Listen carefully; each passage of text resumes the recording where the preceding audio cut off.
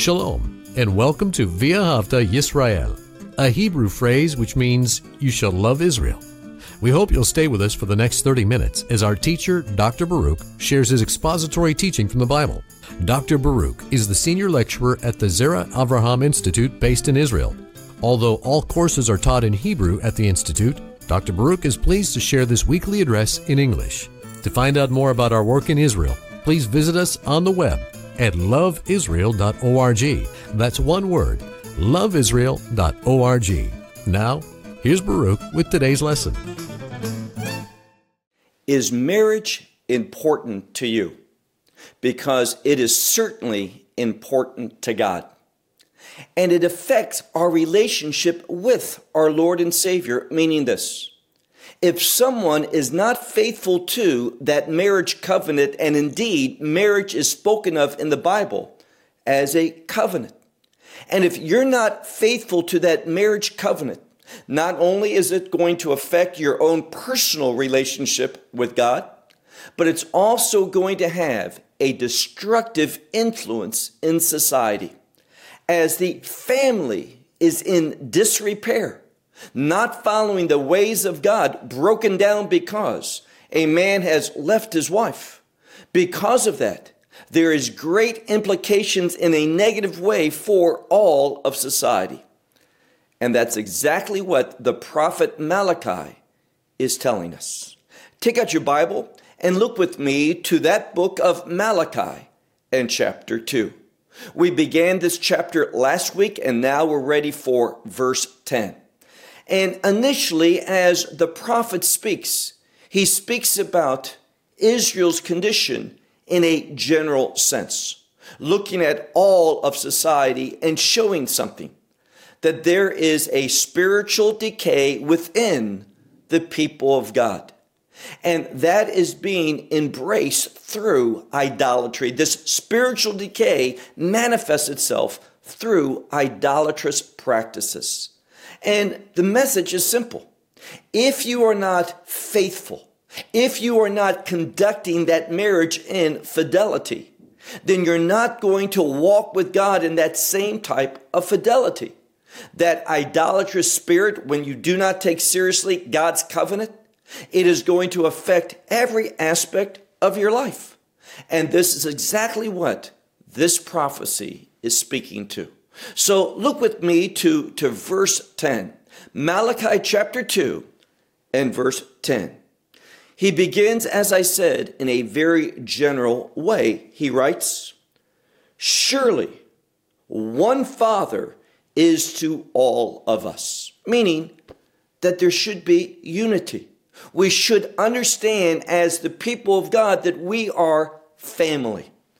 Then he says, "Surely one God has created us." So one God as Father, one God as the creator of all people, but specifically here, he's talking about the unity that should be among the people of Israel, God's covenant people. They are not behaving in fidelity to his word.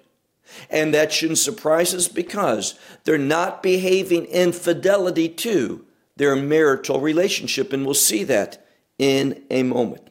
Look now at the second part of verse 1 where it says, "Why does a man betray?" And this word for betray, it has to do with living in a way that is disloyal, dealing in a treacherous manner towards someone.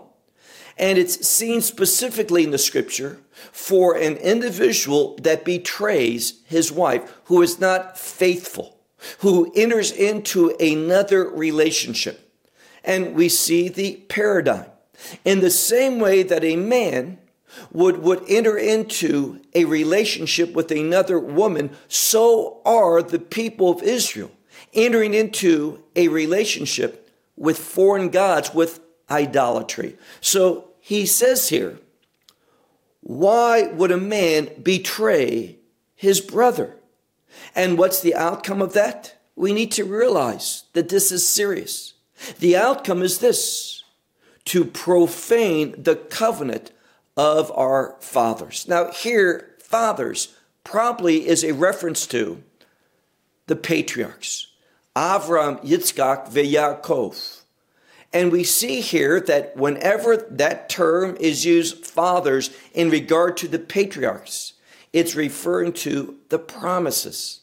In other words, when we are not faithful, when we do not conduct ourselves in fidelity to God, it is going to affect the promises that God has for the people. In other words, we are going to suffer loss. Now, many times we need to realize that enduring difficult things are worth it, because remaining faithful to God in the midst of persecution, or remaining in a marriage that may be difficult at times, if we forego this covenantal relationship, it is going to have far worse outcomes. Being faithful to God, being faithful to your spouse, is always going to bring about a good result in the end. And it's so vital that we see this. So he says, the problem is that the covenant of promise, that covenant with the forefathers, with the patriarchs, it has been profaned. Look now to verse 2. Now we see this specifically. He talks about Judah, that area around Jerusalem, and he says, Judah has betrayed, and abomination has been done in Israel. Malachi is writing about all the people of God, both that northern kingdom, Israel, that southern kingdom, Judah. He's speaking collectively in regard to all of God's people. And he says here, Judah has betrayed, that he has acted treacherously to God. And also abomination, that which is so offensive to God, has been done in Israel and in Jerusalem. For Judah has profaned, and it says the holy, and it's reference to the holy place. They are not in any way sensitive to the holiness and what should be pure in that temple area. They have become casual, careless, and indifferent to those things that are vital for a right relationship with God, and because we're talking about the holy place, what is proper for worship. All of this they have become very, very lax with, and therefore they are not worshiping God as he demands to be worshiped. And it says this holy place relating to worship, God loves. What has been the outcome? He has married. Now, this is a word for becoming a husband, entering into a marital relationship with the daughter of a foreign god. There it is, idolatry. And again, the message is simple. When we are not faithful in our marital responsibilities to our spouse, it is going to have an adverse effect upon our worship, our relation, our covenantal relationship with God. It is going to affect it in a major way. That's why marriage should be of the utmost concern to you, that you walk in faithfulness to your marital responsibilities. And in my mind, we have seen both in Judaism and in Christianity a lessening of that sanctity of marriage. We see that there's not enough strong teaching about how important marriage is. What is the role of a husband? What is the role of a wife? In fact, many of what the Bible sets as foundational for a marriage is being questioned and ignored today within the body of believers. That they don't see that order, they don't see that authority that God has established for the home. They question all of this and they ignore it. And sometimes they work against it. How shameful. But this is the reality today, and it's similar to God's displeasure of Judah and Israel at that time. Look now to verse 12 where he says, the Lord, he will cut off a man. And it says from the tents of Jacob, meaning from the family of God, from fellowship with him, very seriously. The Lord, he will cut off a man from the tent of Jacob who has done this. Who has done what? Well, we'll come to this idolatry. Both idolatrous practices spiritually and also this infidelity within a marriage. A man who has done this, who, and we have two words. One who is awake, meaning who is conscious, and who answers, meaning he is being challenged by saying, this is wrong. You ought not do this. But he responds, he understands it's wrong, but this one does not care. In other words, it's talking about someone who is awake, who is conscious, and who is in sin and will not repent, will not respond in the proper way. This describes Israel in the past, but it also describes the church today. That we have lowered the standards of God, that we have different expectations on what is spirituality, what is right, what is wrong. And therefore, although we're conscious, although we walk around with Bibles in our hands, although we go to worship, we see that we are far removed from embracing the standards that God, and hear this, that God demands. So he says, a man will be cut off. He will be separated from God. And he says, this one, he still serves, meaning he still offers up a gift to the Lord of hosts. He thinks that it's fine to carry on in an act of treachery against his spouse or against God, and still comes to the house of worship, offering an offering like everything's okay. And what God is saying here, it's not.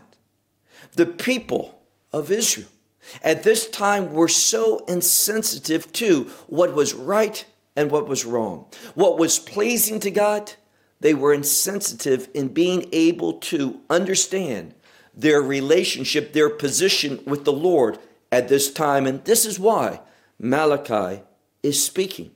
Verse 13.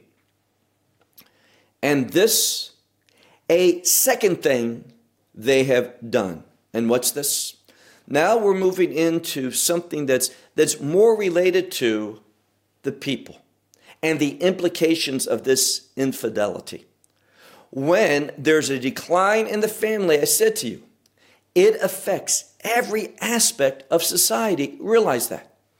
Again, when there is a decline in the family, we lessen the standards, the expectations that we should have for what is a God-pleasing marriage. And the roles are confused about a husband and a wife. It is going to affect society. It is going to bring distress, sorrow, difficulty upon society. And that's why, look at our text, verse 13. He says, this is the second thing that they have done. Covering up with tears the altar of the Lord, meaning this.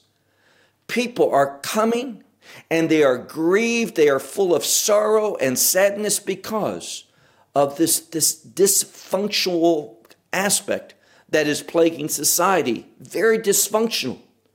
And they are weeping and also groaning. And because of that, now we're speaking of God. God no longer pays attention to the offering, meaning this, because of all the cries. And today, there are so many children that are in sorrow, that are being highly affected because dad has left. Mom is not able to be the mom because of the responsibilities that have fallen upon her because the father is absent. And this is going to have greater and greater implications in a negative way within society. And for the most part, we do not hear strong messages, biblical teaching about God's order for the home and how important marriage is to God. Godly marriage, a spiritually sound marriage, it is vital.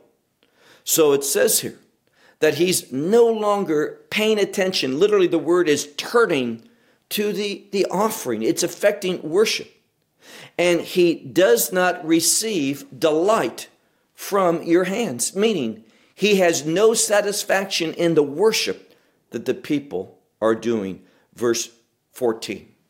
Now, one of the things we have seen, and we'll see twice in this passage, is that the people never agree with God.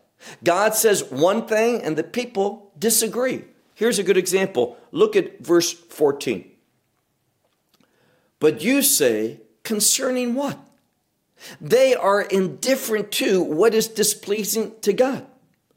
Concerning that the Lord has testified between you and between, notice what he says, the wife of your youth. Now, perhaps many years have passed. And this love, this commitment, this profession, you are the love of my life, because of years, that man has forgotten that commitment, what he has said. He deals with his wife, interrelates with her, interacts with her in a very different way. So God is doing something here, and it's true back then, and it's true very much today, that it says, and the Lord has testified against you, sir, and between the wife of your youth, meaning he's displeased, and it's in the masculine. He's displeased with men in regard to how they have interacted with their wife, which you, here again, masculine you, he's speaking to men, that you have betrayed her, you have acted treacherously against her, while she is your, and many Bibles will say, companion. What it is a connection. It is a word, we would get the Hebrew word, chibur, for connection, joined together. Some would use this term for chavara as a friend, or as a companion, or a comrade. It's a word that speaks of a fellow person in regard to a covenant. She is your wife, and here it is, look at the end of verse 14. She is your wife by covenant. Now remember something. Biblically, marriage is a covenant. A covenant between a man and a woman, and don't ignore this last part, and God. God is at the center. I move towards my wife in intimacy as I move closer to God. And when I am distancing myself from God, it affects my relationship with my wife. God is at the center of a marriage covenant. So it says at the end of 14, marriage is a covenant. And we need to take that in the utmost seriousness. Verse 15. He says, has not one he's made, meaning the two shall become one flesh, has not one he is made, and the remnant of his spirit. He's put us together in intimacy, in that union, giving us a remnant of his spirit. And why one? Because he seeks godly offspring. He's concerned about that next generation. He's concerned about the children. And too many, and let me just say this because I'm a man, too many men that I know have not taken seriously their offspring, their children, in making decisions they have in regard to marriage, ending just walking away from a marriage. Shameful. And it is offensive to God. We need to realize that. And someone has said, and I hear this all the time, well, you don't know how difficult it is. Well, with God, all things are possible. You, and I'm speaking to men because the situation may be different for a woman. But men, we are men. We're called to overcome. We're called to love our wives like Messiah loved the church. What does that mean? He went to the cross. You are called to stay. You are called to endure and demonstrate love and be the key to reconciliation. That's what it means here. Why? Because God wants godly offspring.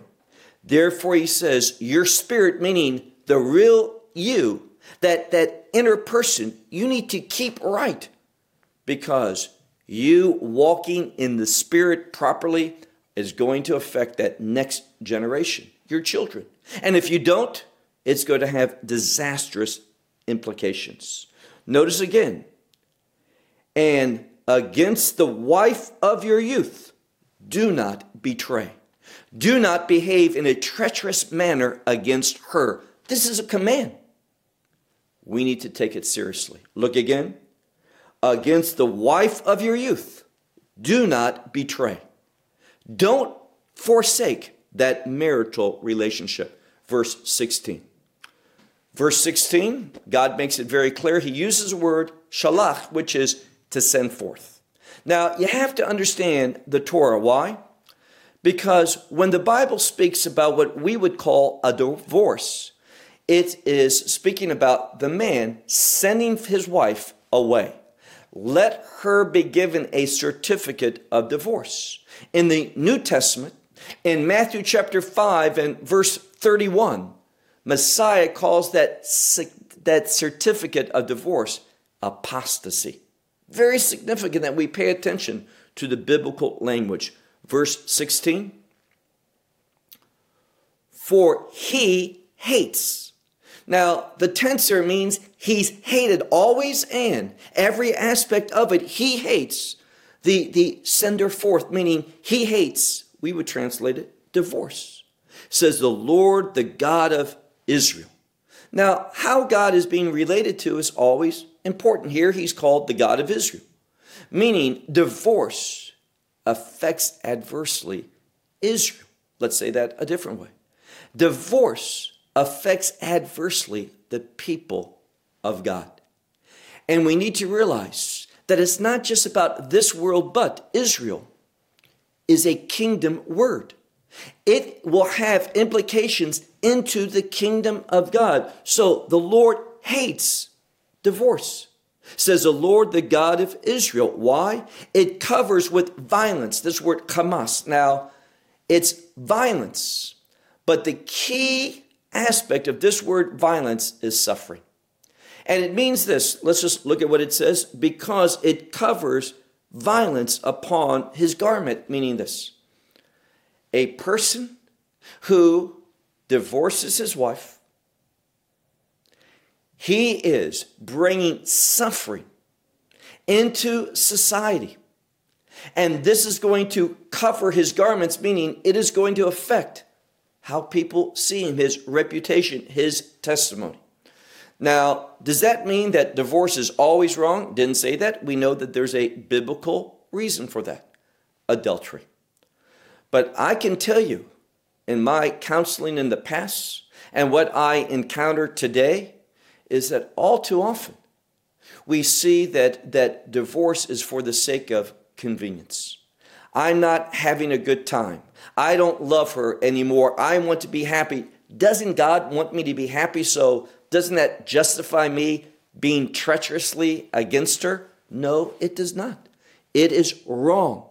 So God says here, the Lord of hosts, he says, keep your spirit, meaning keep your spiritual situation. Don't make wrong decisions about marriage, those that are going against what God says. And that's why he says, look at the end of verse 16 where he writes, do not betray. Don't act treacherously against that wife. She's the wife of your joy when you married her. And she can still be that if you submit to what God has called you to do. Well, one more verse and we'll conclude. Verse 17. Here's the problem. They never agree with God. They reject his standards, standards of morality. And I see that more and more among the people of God today, both in Judaism and in Christianity, where he says, you have wearied the Lord with your words. But what do they say? With what have we wearied? They never agree. And he says, with what you have said, with your words. What words? This is the problem. Everyone who does evil is good. They have it wrong. They are calling what is evil good. And notice the whole verse. Look again where he says, with your words. For everyone who does evil is good in the eyes of the Lord. That's what they're saying. They've got it totally backwards. And it just shows us how far they have removed themselves from the standards and from the perspective of the Lord. It says, and in them, these ones who are doing evil, he delights. No, he does not. God hates divorce. He may love the sinner, but he hates sinful activity. He doesn't delight in these people. Or they have another view. Notice how this chapter ends where it says, or where is the God of justice? Meaning this. Oh, God doesn't care so much about justice these days.